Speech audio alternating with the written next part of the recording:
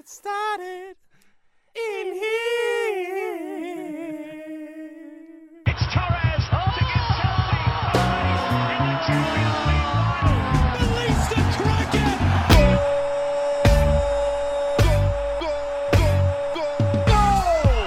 Goal! Messi just drives the ship into port. What a ball! He did it again. Genius! This should name a constellation in the heavens. Messi, and somehow he finds the net. Home like that, like a knife through butter. All men are equal in God's eyes. Tucks it into the net for his third of the match. The fourth for Barcelona. Hello and welcome to the Football Show. Coming up, we're going to be talking Ireland's crunch tie away to Austria, populous England versus Scotland, and Bundesliga and UEFA commentator Rob Daly is going to talk us through the most hated team in Germany. We're going to start with a roll call today. Enda Coll, are you here? I'm here. And Oisin McQueirns, are you here? Present. Lads, in general, how do you feel about...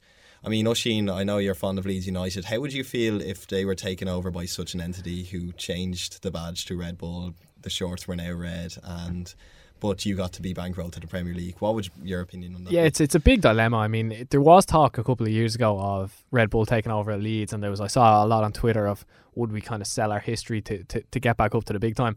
It's something that you really need to sit down and think about. I think, there is so much history at clubs like that, especially for Leeds United. I think it's kind of buying to sell you kind of in a way. It's a catch-22. You can't really win because you're okay. You're in the Premier League. You're maybe doing well in the Premier League, but what have you sacrificed for that? I mean, I think personally as a Leeds fan, I wouldn't like it because we have so much tradition, such a big club, so much history. I wouldn't like to do something like that. I did hear talk of Swindon maybe getting taken over by Red Bull. I don't know how that will go down in Swindon as a club. I'm sure a club have a great amount of history there. They were a Premier League side, of course, once. But no, I think I wouldn't be able to kind of live with it. Alright, sure, without further ado, we'll just play you the interview here now. But even though they are the most hated club in Germany at the moment, they do seem to be gathering a bit of support from the people in the city. Why do you think they've taken to the club? You're asking great questions. That's an excellent point as well, because, East Germany, I don't think has had a team in the Bundesliga since Energy Cottbus, maybe. I can't quite remember. So sometimes since the former East Germany had a team. And also Leipzig hadn't had, it's a big place and it hadn't had a successful team. From it, they have this state-of-the-art, wonderful, there's a wonderful football stadium in Leipzig now. They're packing it out with, I commentated on their 3-1 win recently against Werder Bremen, where Serge Gnabry actually scored for Bremen, having left Arsenal in the summer. And it was packed out, 43,000 people there. They see it as their local community, even though the club's new, and we're seeing new football franchises pop up all over the world. You look at someone like New York City FC, that's Manchester City in New York, and Manchester City are a company. So, there's all little variations of this going on, but because it's so against the traditional ideas of German football, that's why people are angry. The people of Leipzig, I'm sure, are not. They don't care. And in Germany, they're being labelled Bayernjäger Nummer 1, which is Bayern Hunters number 1, that they're the closest team to Bayern at the moment, just 2 points behind the team that everyone expects will be champions eventually. Just on a final note, Rob, before we let you go, do you think football is going to operate in the future more like this? Are we on the verge of seeing something like a McDonald's FC or a Burger King football club? Or? I really hope we don't see that, with Ronald McDonald prancing down the touchline as a mascot. Although I was a fan of the Hamburglar. I liked his gear. I think, in a way, you'd hope not. When I'm in Germany sort of once a week at the moment, and you speak to fans, and there's genuine animosity for RB Leipzig. Outside of Germany, I think there's a mild respect for some of the things that they've done, certainly in keeping pace with Bayern in the opening weeks of the season. I think we will see more of this. Leipzig aren't being challenged by the authorities about their membership model particularly. They're getting away with it. But the thing I would point to is how many teams have done it already. How many companies have bought up football clubs and have done this? It isn't many. In terms of a total rebrand, like the Leipzig thing, we look at Red Bull Salzburg. Again, that had there's been great friction to that in Austria as well. We haven't seen it. I mean, I don't know. There are companies who have pre-existing interest in football clubs. So sorry if I'm rambling on here. Buy Leverkusen, No, not at all. for example. Yeah. It's sneaking into England a little bit now because Tottenham are giving away their naming rights, and Uber are currently the highest bidder. So to the stadium, yeah, the new stadium. Yeah. Yeah, that's very American, isn't it? I mean, we've seen a lot of that in America. Things like the Staples Arena, and they've tried. There has been resistance to it here, but we're, more and more. Resistance is waning to that kind of thing. I mean, you look into the Championship and you look at half the stadiums and you go, what on earth is that stadium? King Power. I like to think I know a bit about football. Sports Direct. But because sponsors come in and just rename these stadiums every season something different, I suppose a lot of those clubs need money, and the Premier League are just getting cash thrown at them. I mean, it's going to take some real strong will, but heaven forbid some clubs can show a bit of, friction if they don't want to rename their stadium to keep it as Anfield or Old Trafford rather than Burger King Anfield or Wimpy Old Trafford. I think that suits. Has a ring to it. What's the Irish one? What's the Irish sort of McDonald's thing? Oh, Supermax. Supermax, exactly. Yeah. So I don't think we're going to see the Supermax Olympic Stadium. Right? All right, brilliant. Thanks very much, Rob. It was great to have you on. We now move on to a story which, in my honest opinion, gets to me a little. As we know, a couple of months ago, 71 people lost their life in a plane crash in Colombia. On board the plane was the Brazilian side Chapecoense and several journalists. Since the disaster, tributes have been continuous, and the side have now gathered themselves and rebuilt the team and are back playing football. Now they have signed a deal with Qatar Airlines for a shirt sponsorship. Somebody who has commented on this topic as it broke and as it developed, Oisin McQueirns, and he joins us on the phone from Brazil. Oisin, first of all, is there a sense of tragic irony around this that Qatar Airlines, an airline company, are sponsoring a team that had their team wiped out in a plane crash? It's an odd one, and one that I've been trying to get my head around, because the news only broke, I think, about a week ago. It was first reported that this might be happening. In fairness to Qatar Airways, and God forbid that me defending a massive multinational, I mean, they're not a small airline. They've done nothing wrong. There's a lot of other things that grate more with this story from day one with me than this. It grated with me that the Daily Mail in England reported that the pilot was a hero for allegedly dumping fuel while he circled when the plane that he was flying, an Avrojet, cannot dump fuel, and this man was effectively a murderer. It grated with me that Brazilian football clubs came out before the bodies were even cold and offered players on loan to Chapecoense for next season, as if this was a football story rather than a human story. It grated with me that Internacional, a big club in Porto Alegre, who were relegated last year, unheard of given their size, they tried to stop relegation happening from the league in lieu of this tragedy by taking advantage of it. And other stuff still grates with me. It grates with me that the dispatcher who tried to warn the airline, and dispatchers in airlines, they're usually younger people without much authority. She tried to stop them from flying and was told basically to shut up.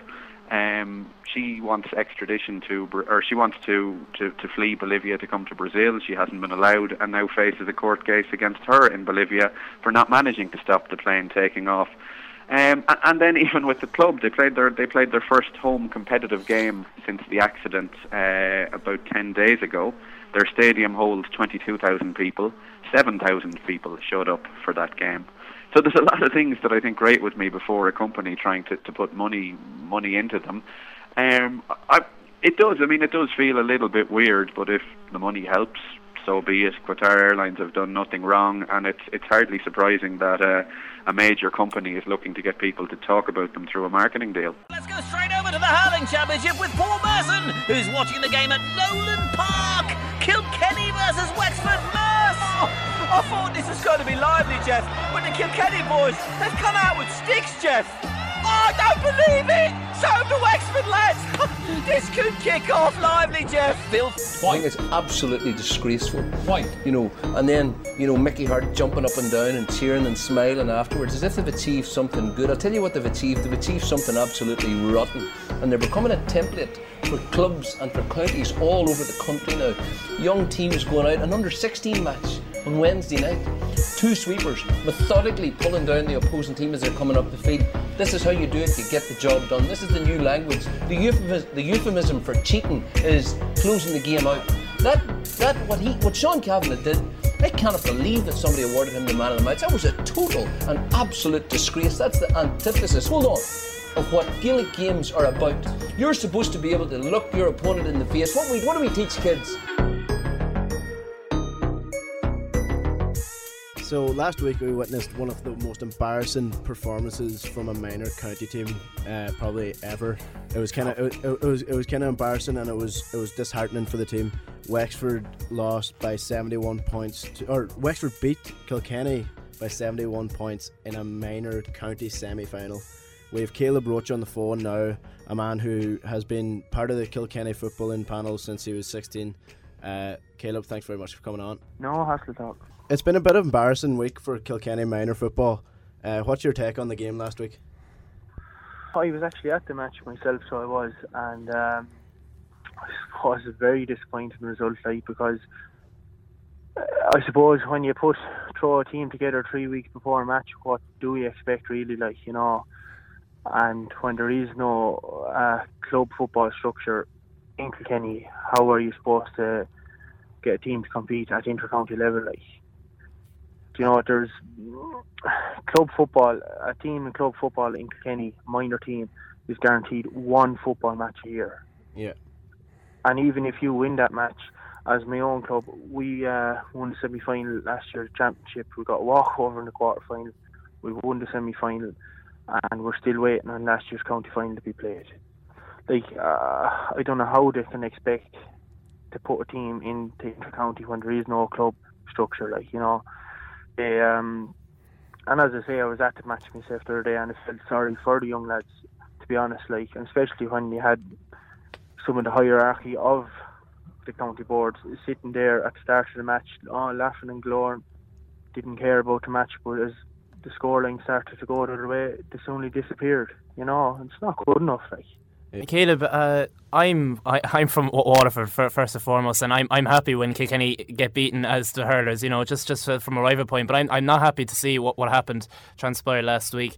But in my county's case, we have a similar situation. Although we do have people we have more people who are willing to play football. Where I'm from, West Waterford, it's a stronghold. But we had a thing when our county final was played, senior county final was played the day before the Munster semi-final against Nemo Rangers, and Stradbally, who turned out to win, they did not turn up for the Division 4 for the senior county team. They in protest against the county board, they said they're not going to take part. Do you think even if you guys or some at senior level, if you take a stand, that anything will be done? I don't think so, to be honest. The law was... They don't really care, to be honest, once they get a team to fulfil a fixture, as far as I can see. It's just to tick boxes for them, I think. They took the senior team or the junior team, we'll say, out of the National League a couple of years ago, and now they have them playing over in Britain, which is great. They're playing football, all right, and it was great to win it last year and all that. But realistically, you don't want to be going to England to play Gaelic football. You want to be playing it in Ireland. You want to be competing with teams here, whether it be at a junior level or whatever. There has to be more done for it. But I don't think they're going to do anything in the near future anyway. They're also saying, a lot of people in comments on Facebook and stuff have been saying that they should be forcing Kilkenny people. Do you think that's a way forward as well? I personally, in my opinion, you can't force someone to do something they don't want to do. No, but all you have to do, in my view, is put a proper structure for underage teams, and say at the start of the year, say to teams, all the teams in Kilkenny, do you want to play football? If you want to play football, put in a football team. Simple as that. You'd get your underage teams having playing football, so when they do come to minor and these cases, you will have a better team. The only proper age structure in Kilkenny that's played properly in football is under 14 level, which in fairness, there's a league championship to get enough games in both. And we seen last year where the O'Loughlin Gales under 14 team and Danes Fort under 14 team competed well in the field, and both of them got to 2 finals. I'm not sure what division it was in now, wasn't the top ones, but they got to it. It just shows when they're playing regular football, they will compete with other teams around the country. Caleb, that's brilliant. Thanks very much for coming on. No hassle at all. Thank you. That was he was passionate, wasn't he? He seemed very disheartened by it. Yeah, no, I can totally feel where he's coming from, especially with the county board. I think it was more for the media. Like the chairman came out and said, "I'm very sorry for the young lads who how this happened to." But the same thing happened in Waterford for the club, and one of the former managers, Jackson Kiley, came out and he said to the Irish Examiner, he said that will not change anything. He was like, that was a waste of time. He said because it's just for the media to show that we're putting in for the GAA, I suppose, to show him in a more positive light. It is an absolute disgrace, and I'm not sure if you're aware with the hurling banter page, he put up a thing, stick to the hurling lads or something like that. He put a little bit of a jab. He's a Clare man. But he also, under the comments, there was some very, very, very passionate posts saying, these are young lads, mental health is such an issue with the young lads at this age. Getting beaten by 71 points in any sport or whatever the system you're playing in is so embarrassing. And my heart does go out to him. I hope my worst enemy doesn't. If Cork or Tipperary, if that happened to, I would feel very, very sad. The mean and green, Mary Welcome to Action Replay Extra Time's Rugby Podcast. What a fascinating weekend of rugby. We had Australia's magnificent win over Wales. We had Ireland's historic win over the All Blacks in Chicago, and really was just a fantastic weekend of rugby all round. Australia were really convincing, I suppose, for the first time in a while, Billy, but I mean the story of the weekend was definitely the Ireland and the All Blacks in Chicago. Pay no attention to what happened in the Millennium Stadium. History was made. Like, where were you when the All Blacks were lost to Ireland? I don't know about you, Jack, but I was sitting in the dingiest pub in Cork, which was actually just quite frankly scary. I was in the dingiest pub in Loud, so not too different. Oh, maybe not as scary. We must have been thinking about each other, but it was just incredible to see, and the whole experience, it was numbing, and I think I almost missed it. But coming back to Dublin and meeting everyone and talking to people and talking to Brent as we're about to, it was just a phenomenal day. And my dad was actually over there for the match, and he was sending me constant updates and phone calls. So it was just a terrific weekend of rugby. Were they intoxicated phone calls, or were they? No, they weren't. He was very much focused on the game. Fair play to him. But I couldn't hear him through the sheer noise of Soldier Field. It looks like an incredible stadium. I'm sure it's an incredible stadium to watch rugby in as well. But I'm very interested for people to hear about what Brent Pope has to say about the match, because it was terrific. Yeah, we've talked about it a couple of times, and he's always insightful, always got some really good things to talk about. So we'll play that for you now. I suppose off the emotion of it, it was just, what a weekend to be Irish. One of these games that we never thought we quite could. I think we always thought that maybe it might happen one day, but we weren't sure when that day would come. I think everyone thought it was going to come 3 years ago, and we're up 19 points at half time, 17 points up on the weekend, and even still they drew it back to 4 with another 20 minutes to play. So we managed to hang on, and we managed to score an extra try. We put 40 points on the best team in the world, a team that has 18 straight wins, 2 World Cups, best team in rugby, best team possibly in world sport, one of the most dominant teams in world sport, and to beat them in that manner in Chicago, it's going to set up an even better game now in Dublin in 2 weeks. So we'll get into that a bit more later, but right now, without any further ado, we have Brent Pope. What did you think of the Ireland-New Zealand game on the weekend? Did you think that Saturday in Chicago, of all the games, 28 games, 27 losses, did you think that Saturday was finally going to be the day where Ireland toppled New Zealand? No, is the honest answer. I think that I was over in Chicago myself for the match, and I was speaking at a number of events with both New Zealanders and Irish at it, and I think, I said to them, look, you don't want to, you obviously want, it's going to happen at some stage. I just didn't feel that it would be at that stage. I think that's the way most people feel. Everybody can get up and these sort of, get up in these audiences and say, oh yeah, this is the day that Ireland are going to win. But if you look at the history and you look at the teams that have gone before, and you look at the way that the All Blacks have been playing, and you look at the fact that Ireland didn't have that much preparation time. You'd have to say that, everything was pointing against them. Having said that, having been over there for the Cubs match and see what they did, and it's been the year of the underdog, I suppose, looking back in retrospect. I always thought New Zealand had a slight weakness, and I thought it was in it's sort of an arrogance of selection. I think that losing Brodie Retallick and Whitelock was a huge loss to them. I think that trying to put Jeremy Kino in there didn't work for them, but that's all in retrospect. To answer your first question, no, I didn't think. I thought about 12 or 15 points would have been a pretty good result trying to lose by, but they were magnificent. It's as simple as that, Terrific weekend of rugby, and like you said at the very start, there was absolutely no reason why Ireland should have won that game going into it. No. But you talked about someday we'd think about winning the game, and maybe the lead up would be we'd beat England in Twickenham, and South Africa would come to Ireland and we'd beat them, then Australia, and Paul O'Connell's son would eventually on his debut come into the team, and then we beat New Zealand. But to come into them in their run of form and us off the back of a pretty disappointing series loss to South Africa, it was all the more special for that. Now we're joined in studio now with Ian McKinley, formerly of Leinster and Ireland, and now playing in Italy. Ian, thanks very much for coming. No problem.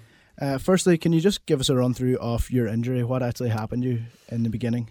So in 2010, I was playing a club game for UCD, and at the bottom of a ruck, after about the second minute of the game, I was on my back, and unfortunately a teammate stood on my eyeball and it perforated my eye. So it wasn't pretty.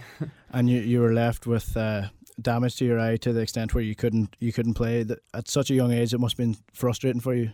Yeah, it was very, very difficult, and it sort of, in the interim, changes your life for certainly a few months in terms of driving, in terms of pouring a glass of water. Your peripheral vision is sort of skewed, but eventually you get that back, and everything is okay now, thankfully. You've since had the chance to return to Ireland with Treviso at the RDS. You talked about a roller coaster of emotions. What was it like returning to the RDS? Yeah, well, even previously, I played a game actually up in Ulster for Zebre, but obviously this game was a lot closer to the heart, playing in Leinster.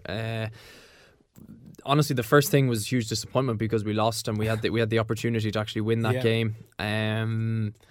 But when you reflect further and you look back down the line, you realise the magnitude of the achievement to get to that place. So I was humbled by the reaction I got from the crowd when I came on. It was just disappointing we couldn't finish the game, and at the end of the day, that was my job to finish off the game, but we didn't do it. But it's certainly a memory that I will never ever forget. What were you happy with about your side? Oh, happy, everything, very good, very happy with my team. But you didn't win, did you, Brendan? Yeah, we didn't win, it's true. Yeah. Why didn't you win? Oh, good question, that. Very good question. Win. It's important to win. It is important to win. We must try harder. Absolutely, yeah. So you think it's a lack of effort? Oh, lack of effort. I can't think it's a lack of effort. So what is it, Brendan? What would it be? Let me think. I'm not sure. I'll have to think about that one. Think about it deeply. Moving on to rugby, we've got Gordon Darcy on the line who's going to talk us through the Leinster versus Munster game coming up this weekend. Gordon wrote a piece in the Irish Times entitled "The Derby That Needs to Get Back to Its Roots." How do you think this game ranks today? Because I remember the 2008 Heineken Cup semi-final, obviously the one in Croke Park. Not only did you have Irish internationals on both sides, I mean, look, you can go through a lot of them. Yourself, Brian, Shane, you had Paul and Rog on the other side. But then you also had guys like, you had Rocky Elsom, Dougie Howlett was on the Munster team as well. There would seem to be a lot of probably esteem and probably, there's a lot of international players in those games where maybe in Irish rugby today we might not see the same amount of international players. I think a lot of those players would now be playing in England and France. Do you still think the game has the same amount of maybe prestige as what it might have had 10 years ago? Like the game overall, or this particular match? Well, this particular matchup, because I suppose the both of these teams. No, sorry, just you kind of talking in and around it. You're talking about something else there. You're talking about a recruitment policy. Yes. And that has been largely, I don't think there's much debate around it. The recruitment policy hasn't been as free as the provinces would like. The IRFU have their say on it, and everybody else has their opinion on it. I personally think that the game is better off for having a player of, say, Charles Piatow's level and for Ruan Pienaar, and the quality of players, if they're not foreign, if they're not overseas projects in the other provinces, is questionable. You look at Bundy Aki, and he's a fantastic improvement to the game and to the Pro 12. As far as internationals go, you look up the matchups that are going to happen this weekend. Peter O'Mahony's back. Whoever he's playing against is going to be Josh van der Flyer, Dan Levy. Great matchup there. Jamie Heaslip against CJ Sander. Again, a great backup there. The 15, Simon Zebo is going to be coming back in. If Rob Kearney fit, there is matchups right across the. I'm sorry, it does look like it's going to be a little bit early for Robbie Henshaw, but there's plenty of potential matchups and the quality. The names, probably you're not talking about them largely in the same breath as you talk of an O'Connell, O'Driscoll, or O'Gara. But how many times are we going to have players of that calibre in one generation again? They're sometimes one in a generation players, and we seem to get 2 or 3 or 4 of them in every team. So maybe it was a very rich period. But there's guys like Jack McGrath who I'm very interested to see how he goes in this game. It'll be a very important season for him. A potential Lions tour at the end of this year for him. Gordon, thanks very much for coming on today. I really appreciate it, and all the best. Yeah, we look forward to reading you in the Irish Times. I just fade away. Feel it. Who hits the sweet spot for Leinster. For a second try of the game on the Freya. Dynamite system here in Dublin.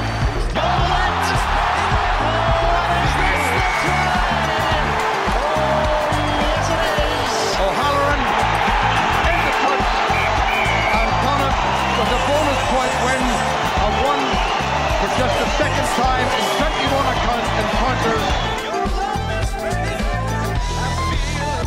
Hello, welcome to the rugby version of Action Replay Extra Time. We're here to discuss all things rugby, Champions Cup action, and it's going to be an inevitably emotional weekend in the rugby this weekend. I'm joined here by Joseph O'Gorman and Billy Keenan. How are you getting on, lads? Yep, very well.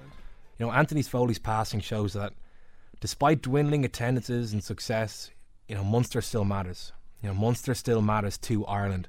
What we, as members of other provinces, that image that appears in your head as soon as you hear the word, the name, the history and culture comes to the fore, that Munster as a team still matters to its people. And I think the overwhelming support from players, ex-past players, coaches within Ireland, clubs from abroad, it's been phenomenal, and it really shows the integrity of rugby is still there. People talk about money taking over the sport, but these amateur-esque aspects to it, clapping your team off the field, making a tunnel, those 3 cheers, these are still important. And I think Anthony Foley, and what everyone has said about it, he reduces back to its core and important parts, and I think he just epitomises that bit about rugby, that bit that's special.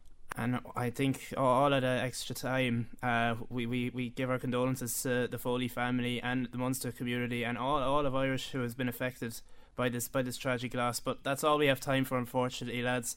You can look at our please check our Extra Time podcast on SoundCloud and tune into Action Replay on Monday at 7pm and Thursday at 6pm. That's all we have time for, lads. I'd like to thank Billy and I'd like to thank Joseph, and bye for now. Ladies and gentlemen, we have to bring you some deeply shocking and tragic news that has just come through to us. I had a telephone conversation with Anthony not long after I was appointed, and I was really, really impressed by the calibre of the man, even though it was only a short conversation. And Foley scores his 4th try for Ireland. Out of nothing. Great play.